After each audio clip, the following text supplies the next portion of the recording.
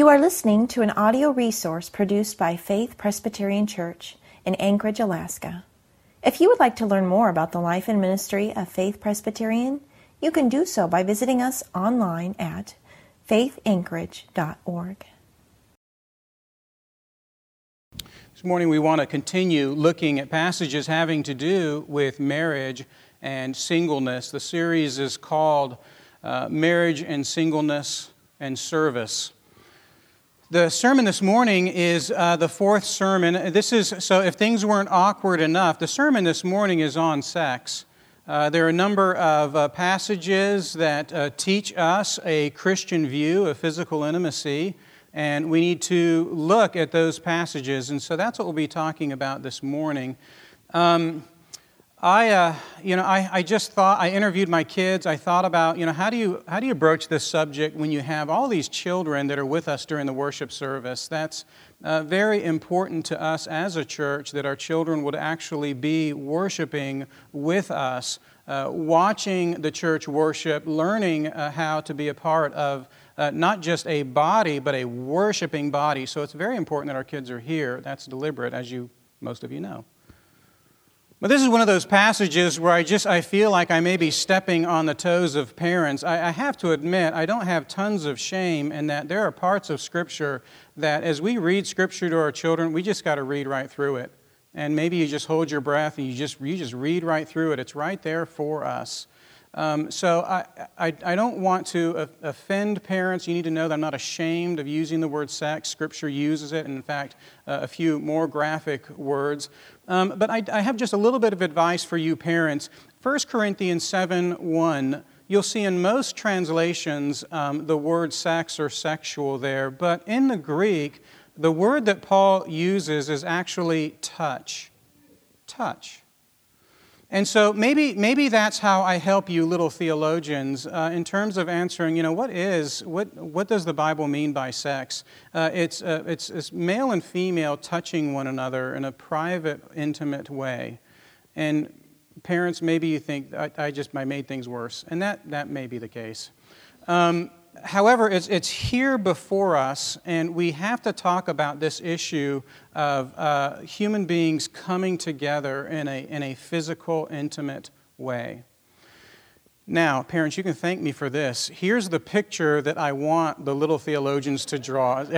Everyone's really uncomfortable now. By the way, I'm sunburned. I'm not blushing. Okay, this is not a blushing sermon. I'm Welsh. This is what happens. The sunburn, not blushing. Little theologians, here's what I want you to draw, because Paul reminds us that in our profession of faith as Christians, as a part of the church, we're actually part of the body of Jesus. He calls us members of that body, instruments, components, ingredients, pieces. And so, little theologians, please draw a very complex something with all kinds of tiny little parts that are working together, and highlight one part, because that would be you. You are a member of the body of Jesus Christ. There are many members. And so I don't know if it's in a different color or if there's a big arrow. Complex something and highlight that you are one member of the body of Jesus. How about you draw that? That way moms and dads aren't uncomfortable. 1 Corinthians chapter 6, beginning at verse 11, is where we'll look, and we'll actually go all the way through 1 Corinthians 7:5. So 1 Corinthians 6:11 is where we will begin.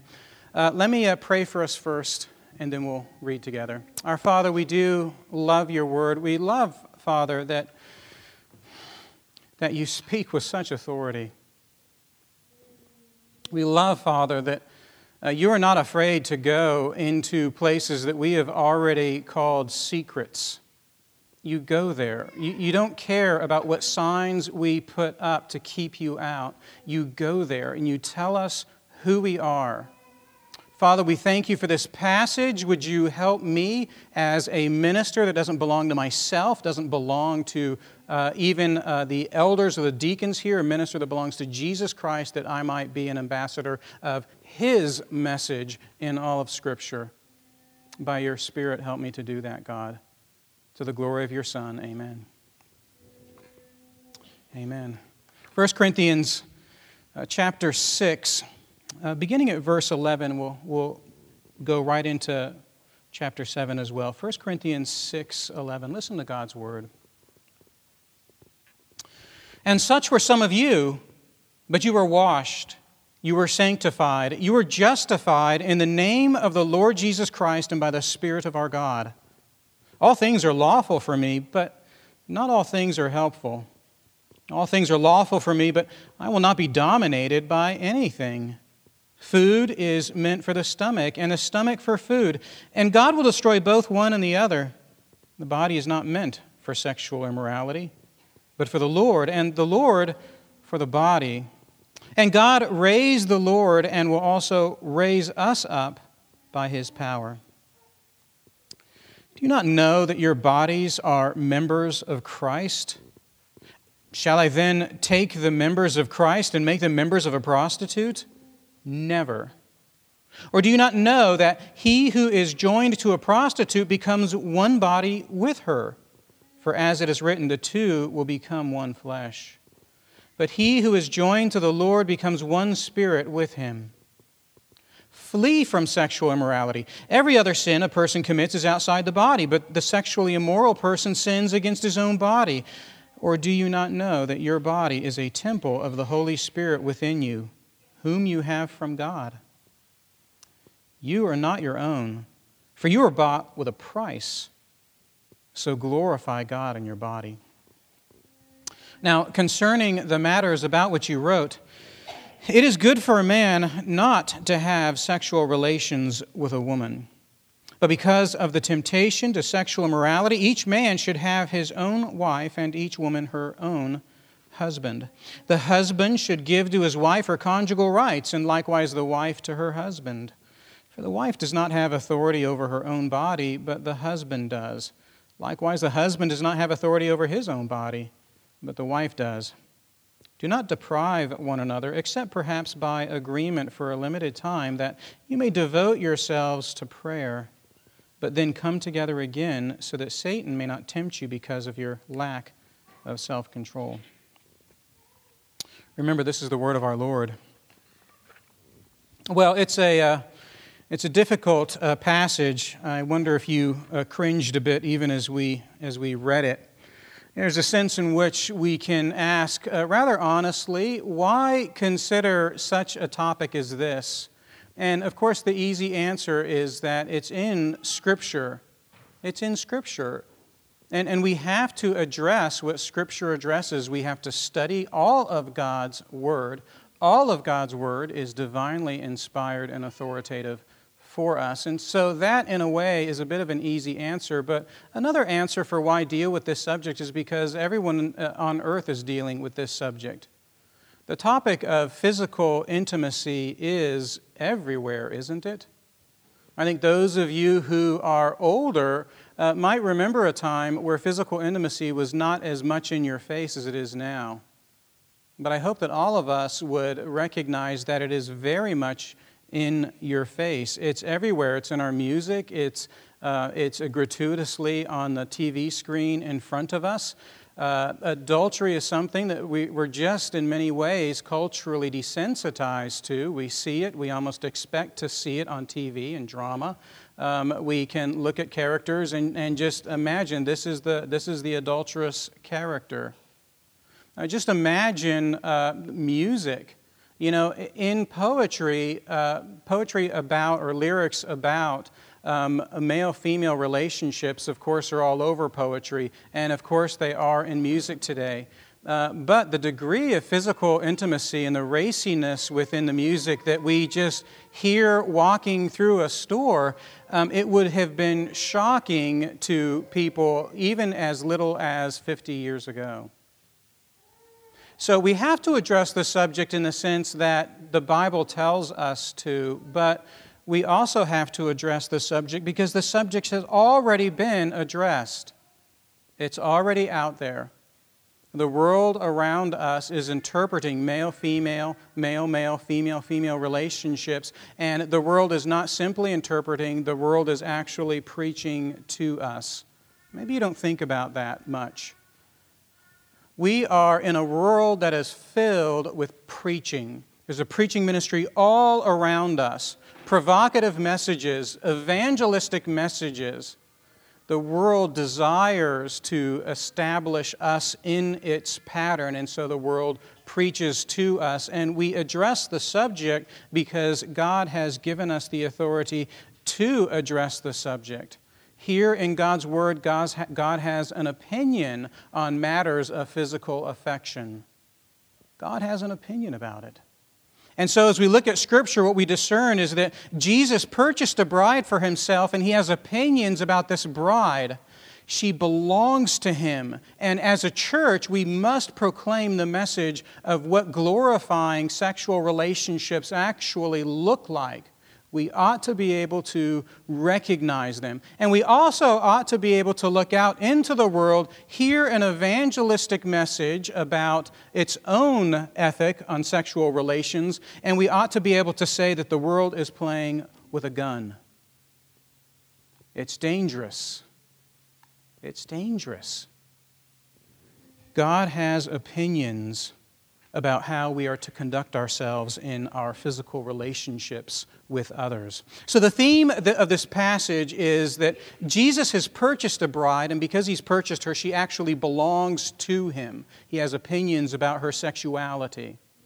And I'm going to expand on that theme by describing two things. I think that when Paul talks about this subject, we almost, when you whistle high-pitched to a dog and they cock their head, there's something about this passage, when you read it, different subjects get into the passage that kind of make you cock your head and go, what's Paul talking about here?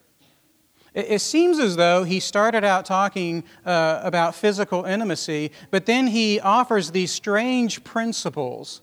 And I want to address these principles. I think there's three of them. Remember, he's talking about physical intimacy, and the three principles are the principle of resurrection, the principle of one flesh, and the principle of indwelling spirit. Just think about that for a moment. What does the resurrection have to do with physical intimacy? The principle of one flesh from Genesis 2:24, that actually makes a bit more sense. I can kind of get that if we're talking about physical intimacy, two male and female coming together in one flesh, that makes sense. But what about the principle of the indwelling spirit? How does that enter into this discussion about close physical intimacy? So I just want to talk about those three principles, and I think that 1 Corinthians 7, 1 through 5 is the application. I'm going to use that as the application of the sermon. It's those 5 verses at the beginning of 1 Corinthians 7. So first of all, these principles, and again, these are things that come to Paul's mind by the Holy Spirit that might not automatically come to our mind. The first is the principle of the resurrection. Look with me, if you would, at 1 Corinthians 6:11. It's Christianity 101. And such were some of you, but you were washed, sanctified, justified in the name of our Lord Jesus and by the Spirit of our God. And what Paul's talking about is he's talking about benefits of redemption. As a Christian, there are benefits that you have by being a Christian. And normally we talk about those benefits as justification, sanctification, adoption. But these are benefits of the Christian life. Christian, Paul says in 1 Corinthians 6:11, you have been washed, sanctified, justified. But then skip down to verse 14, and he talks about another benefit of redemption, and that is your resurrection. Verse 14, and God raised the Lord and will also raise us by His power. This is a description about you, Christian. You were washed, you were sanctified, or being sanctified, you were justified, and you will one day raise up, ascend into heaven, and dwell with God, sitting at table with Jesus in the body. So this is where it gets interesting. When Paul thinks about how to treat the body well, it's like he just instinctively, of course it's the Holy Spirit, he goes to the resurrection. If I want to know what my body is meant for, he goes to that glorified body. That's how I know what the body is meant for. And here's how Paul describes this to us. I sometimes wonder if the Corinthians were just really hard-headed, and they needed to have like mottos of their own era in order to understand what Paul is teaching them. Everyone's heard early bird gets the worm, right? Early bird gets the worm, right? It's not in Scripture. But, I think we're okay with the early bird gets the worm. That makes sense. I think you shouldn't sleep till 2 p.m. That seems like that would be a bad thing to do. You should get up. You should get busy. A penny saved is a penny earned, right? Again, not in Scripture. Pretty good idea, though, right? There's something valuable about pennies, right? I have a kid who's a collector, picks that kind of stuff up from the ground. A lot of diseases there, but that's okay. Penny saved is penny earned.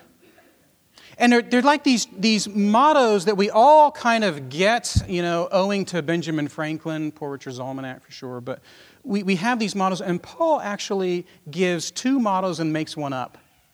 Look at the passage with me in verse 12. He says, all things are lawful for me, but not all things are helpful. That's actually a motto from the first century. All things are lawful for me, but not all things are helpful. In 1 Corinthians 10, he says, all things are lawful for me, but not all things build up. Not all things promote holiness. They're lawful, I can do them, but they don't promote holiness. That's what he says in 1 Corinthians 10. But that's a motto that everyone would know.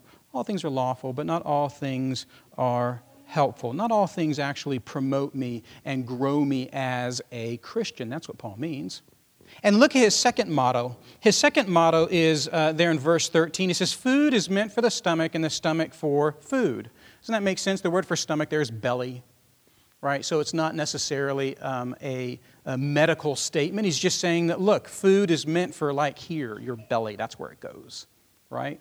Food's meant for your belly. Your belly is meant to like hold. What do you think it's meant to hold? It's meant to hold food. Paul says there's this relationship between the food and the hollow of your belly, that food would then fill that hollowness. It's a motto. And Paul just throws this motto out to describe that there's some appropriateness between food and the hollow in the middle of your torso. But then he makes up a motto. He makes one up.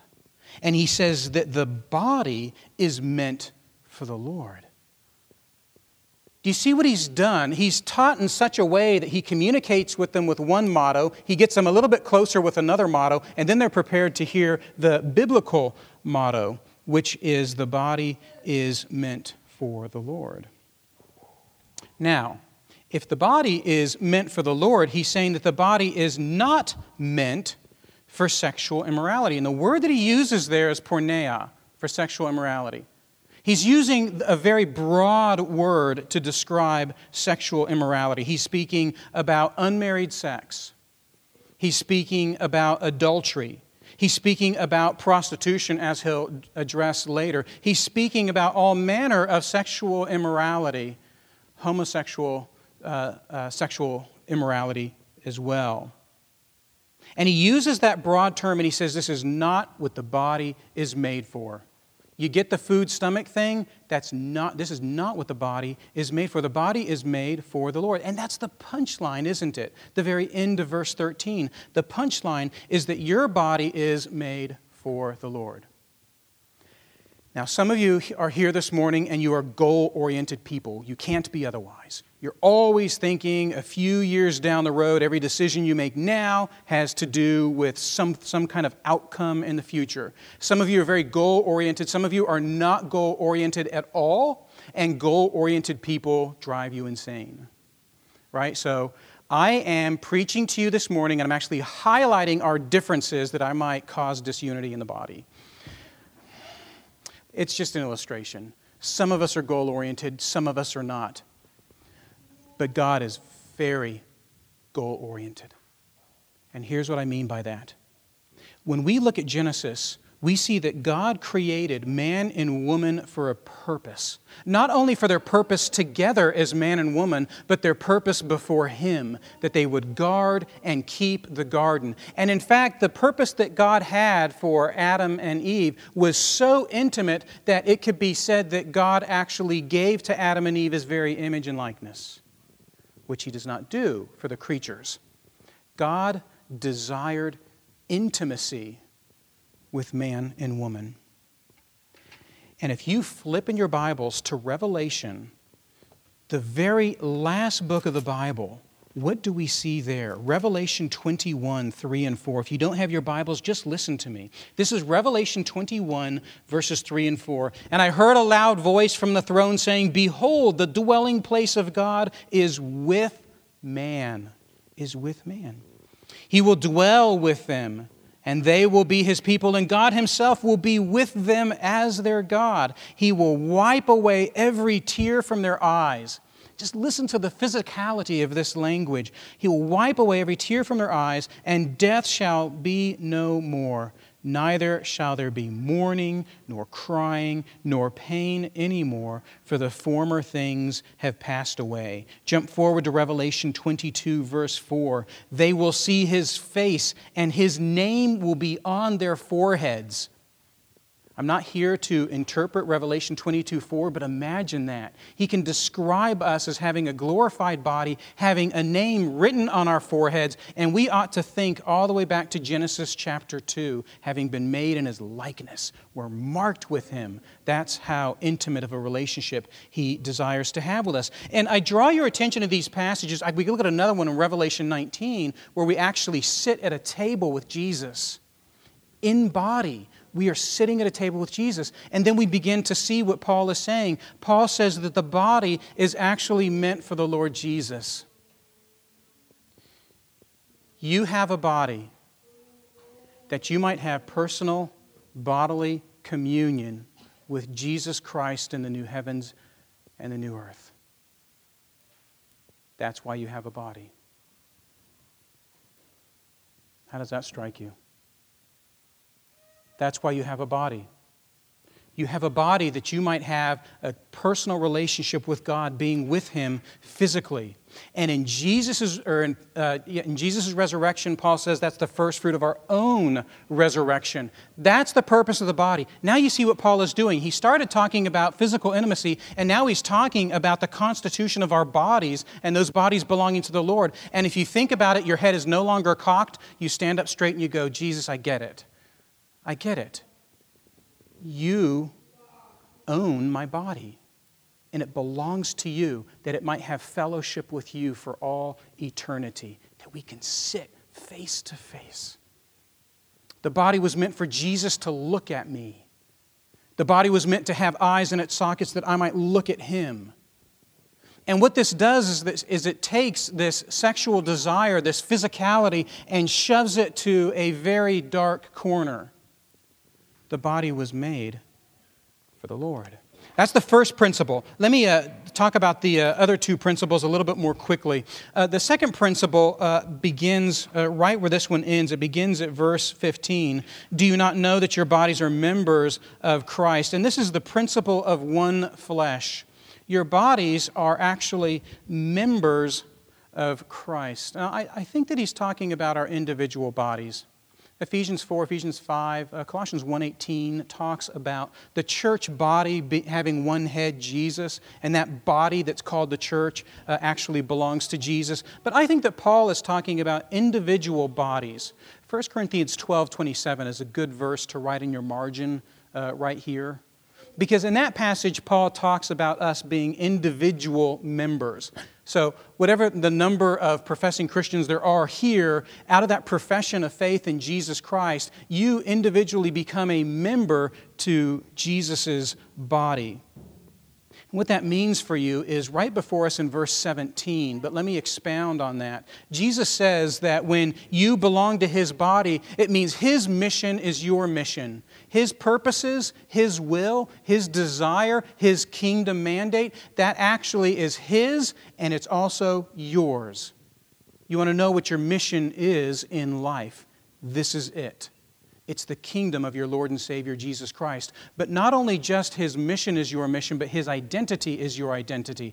Identity is a word we fight over a lot. There was a time when that word identity was not on the press as much as it is now. A person's sexuality is so intimately connected to their identity that we now just assume that that's the case. But that's not what Paul is saying. Paul is saying that your identity actually belongs to Jesus. Your identity resides not here, but there. But there. The things that God says about Jesus apply to you in faith. and your identity then belongs to Him. I want you to check yourself whenever you think about your identity as belonging to yourself. It's my identity. We all want to self-create. We all want to self-create, want to make ourselves. This is the sin of making a name for ourselves. But our mission and our identity, according to Paul, actually belong to Jesus because we are members of Him. And if we don't understand that, then we don't get this rapid fire of questions that Paul has for us in this passage. He says, shall I make this member a member of sexual immorality? He says, shall I make this member of a prostitute? Shall I make this member a member of pornes, the word for prostitute? This is the noun. We've already seen the verb for sexual immorality. And what Paul is saying is this. Christian, your mission and your identity reside in the Lord Jesus Christ. And as you participate in sexual immorality with your body, what you're actually doing is something that's akin to a conversion. It's something that's very similar to a conversion. You actually are denying that one body of Jesus Christ, and you are partnering yourself with a prostitute that you might be one body with her. And that's a remarkable transaction that's taking place. You're a member that belongs to Jesus. You give everything to Him. But when you practice sexual immorality, Paul doesn't hold back any punches, and he says what you're actually doing is you're entering into a transaction, not that the prostitute gets money. You're losing far more than your money. That transaction aspect, when Paul mentions the word prostitute in verse 16, is very important to him. It's a lot like a conversion. You're becoming a member of her, and whatever she wants, whatever she's doing, whatever her mission is, whatever her identity is, you're actually joining in flesh with her for her mission, her identity.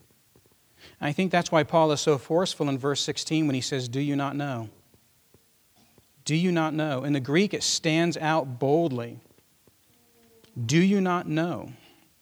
He says, do you not know that he who is joined to a prostitute becomes one body with her? Do you not know that?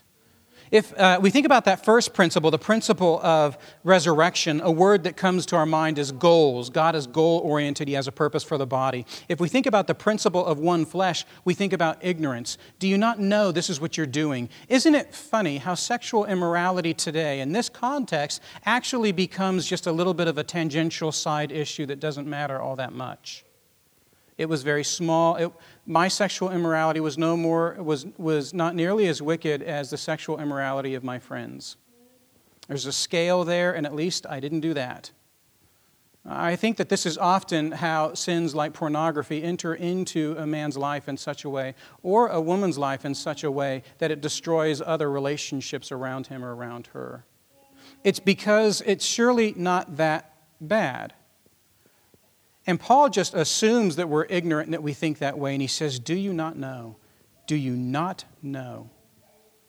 You're actually giving up your membership with the body of Jesus that you might enter into a similar kind of membership with a prostitute. Well, the second principle is a principle of one flesh. The third principle, the final principle before the application, is the principle of indwelling spirit. Now, if you look at verse 18, I think that's where this begins. He says, flee from sexual immorality. That's the first verb that's used as an imperative. He's basically saying, run and hide. Run and hide. It's a very forceful verb. And it's the kind of verb that a man is not likely to want to use. I don't run and hide, right? I don't run and hide. And Paul says you probably should. No, you definitely should. You should run and hide from sexual immorality. What he has already told us thus far has to do with our glorified bodies and has to do with our one flesh relationship with another human being. And now in verse 18, he says, run and hide. Now, just a personal confession here. In my pastoral ministry, I used to really hesitate from saying to people, you should employ these outside techniques on your computer to keep you from going to illicit websites. You should, just try not to worry about avoiding certain, the magazine aisle at the store because of the pictures of women. I heard those techniques and I just felt, that's really a bit silly, isn't it? I mean, it's just get control of it yourself. Don't employ the techniques. And I'm in process here, but I'm liking the techniques more and more, particularly looking at verse 18 and Paul saying, run and hide. The temptation of sexual immorality is greater now than I think it ever has been. And maybe you think I'm too young to be able to say that. But it's everywhere.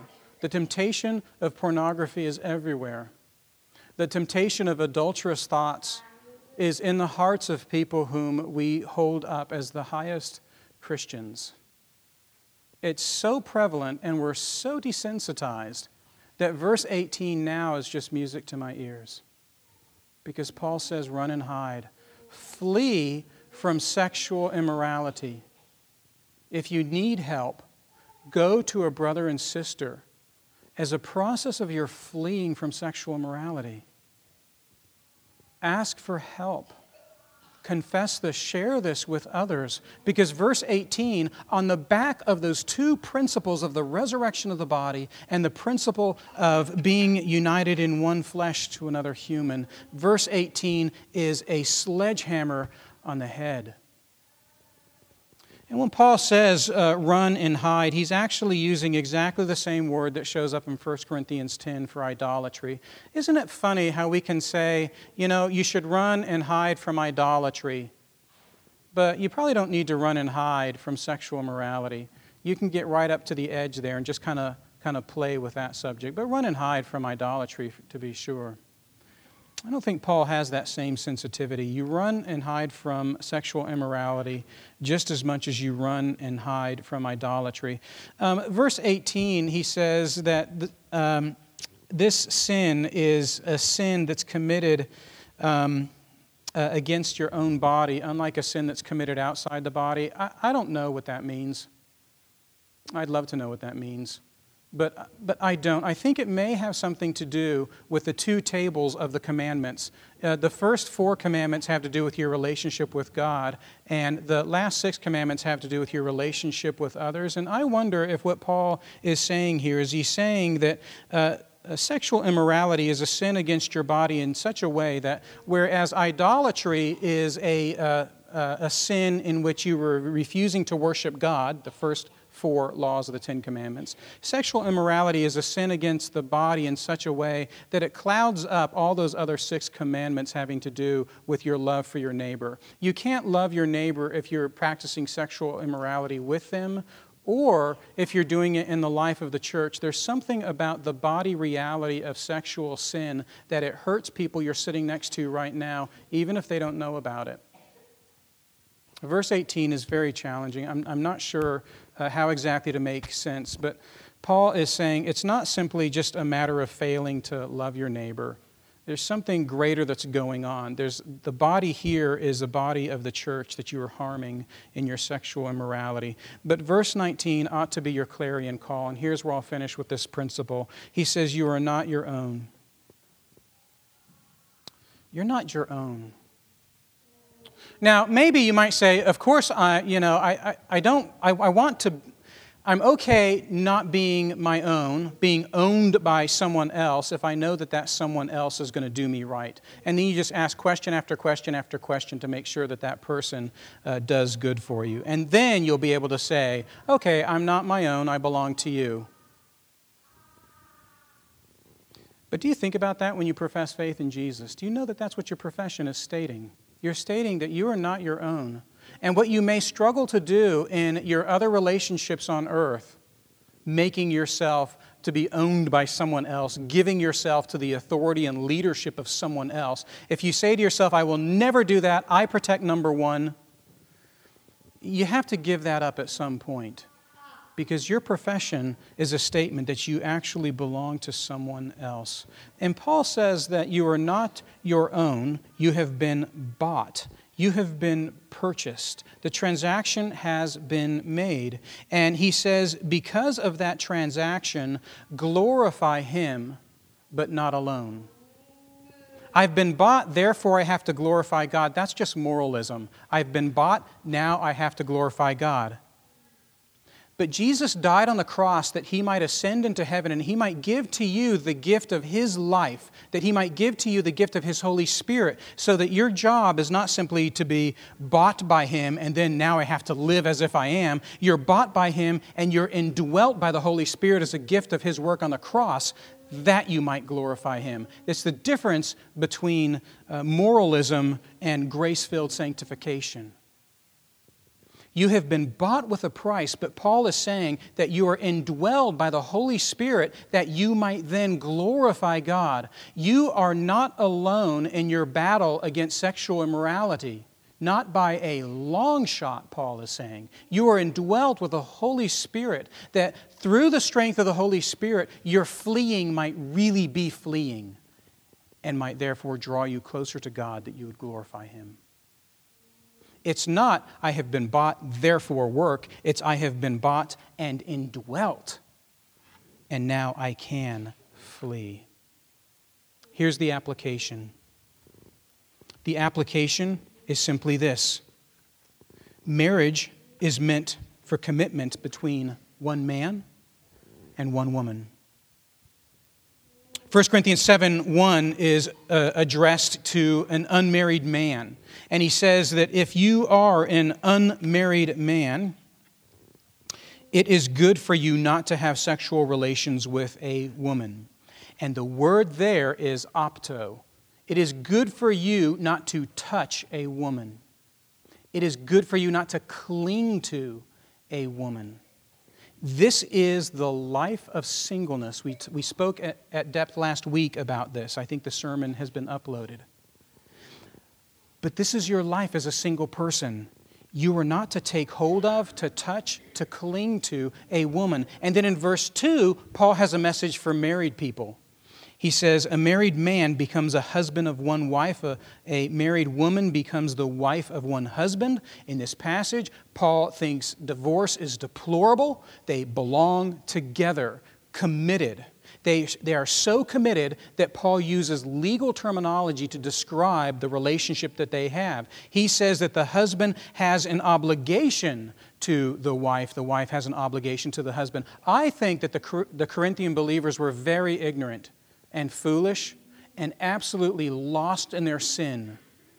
But Paul could count on mottos connecting with them, and he could count on legal terminology connecting with them, because 1 Corinthians chapter 6, the beginning, is all about legal relationships. And he says, what? You get the law? Let's talk law. He says, a husband and a wife have certain obligations, rights.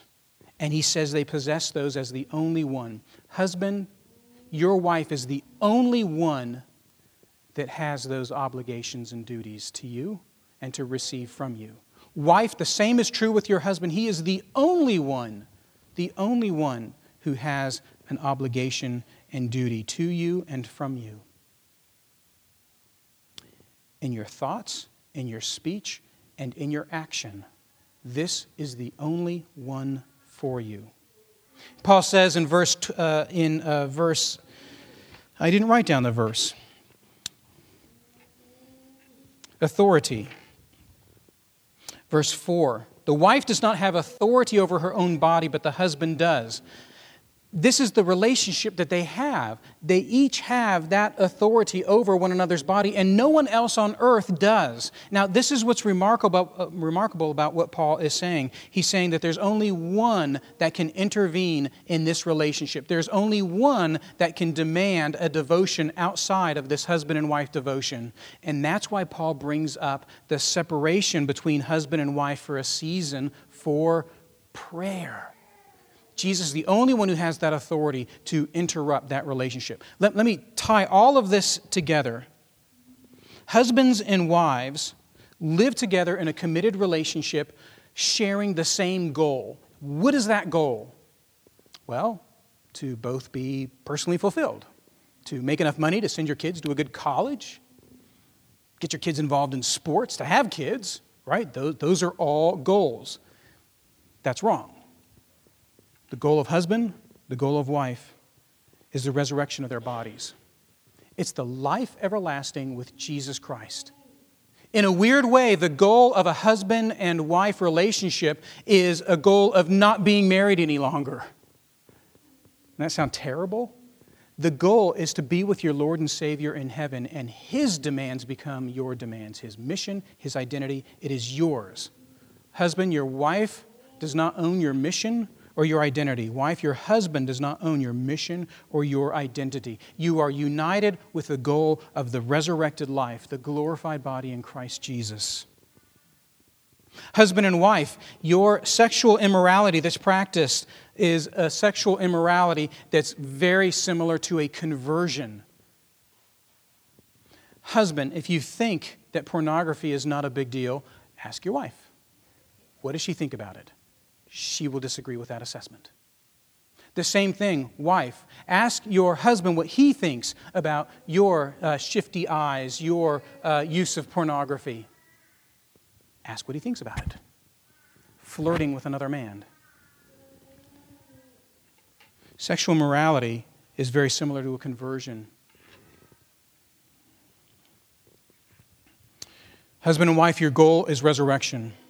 Husband and wife, sexual immorality is dangerous to your marriage. And husband and wife, you are never alone in fleeing from sexual immorality. Because in Jesus Christ, you've not only been purchased, but you've been indwelt. And you're not alone. Well, I want to close us in a prayer. I want to offer this reminder. There is no such thing as a beautiful marriage without Jesus Christ. There is no such thing as a beautiful marriage in God's eyes without Jesus Christ. Husbands and wives, you are called to sanctify one another, that you would grow in your sexual purity. And for single people, the same is true for you. You may not like this at all, but you are called to flee sexual immorality. You do not have certain liberties and luxuries simply because you're single.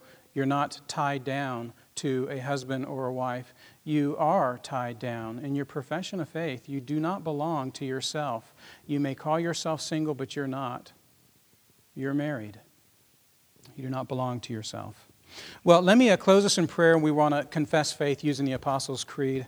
Father, we ask that your Spirit would enable us to glorify you, even in these dark, hollow aspects of who we are, that we just would rather be kept secret. We just don't want people to know.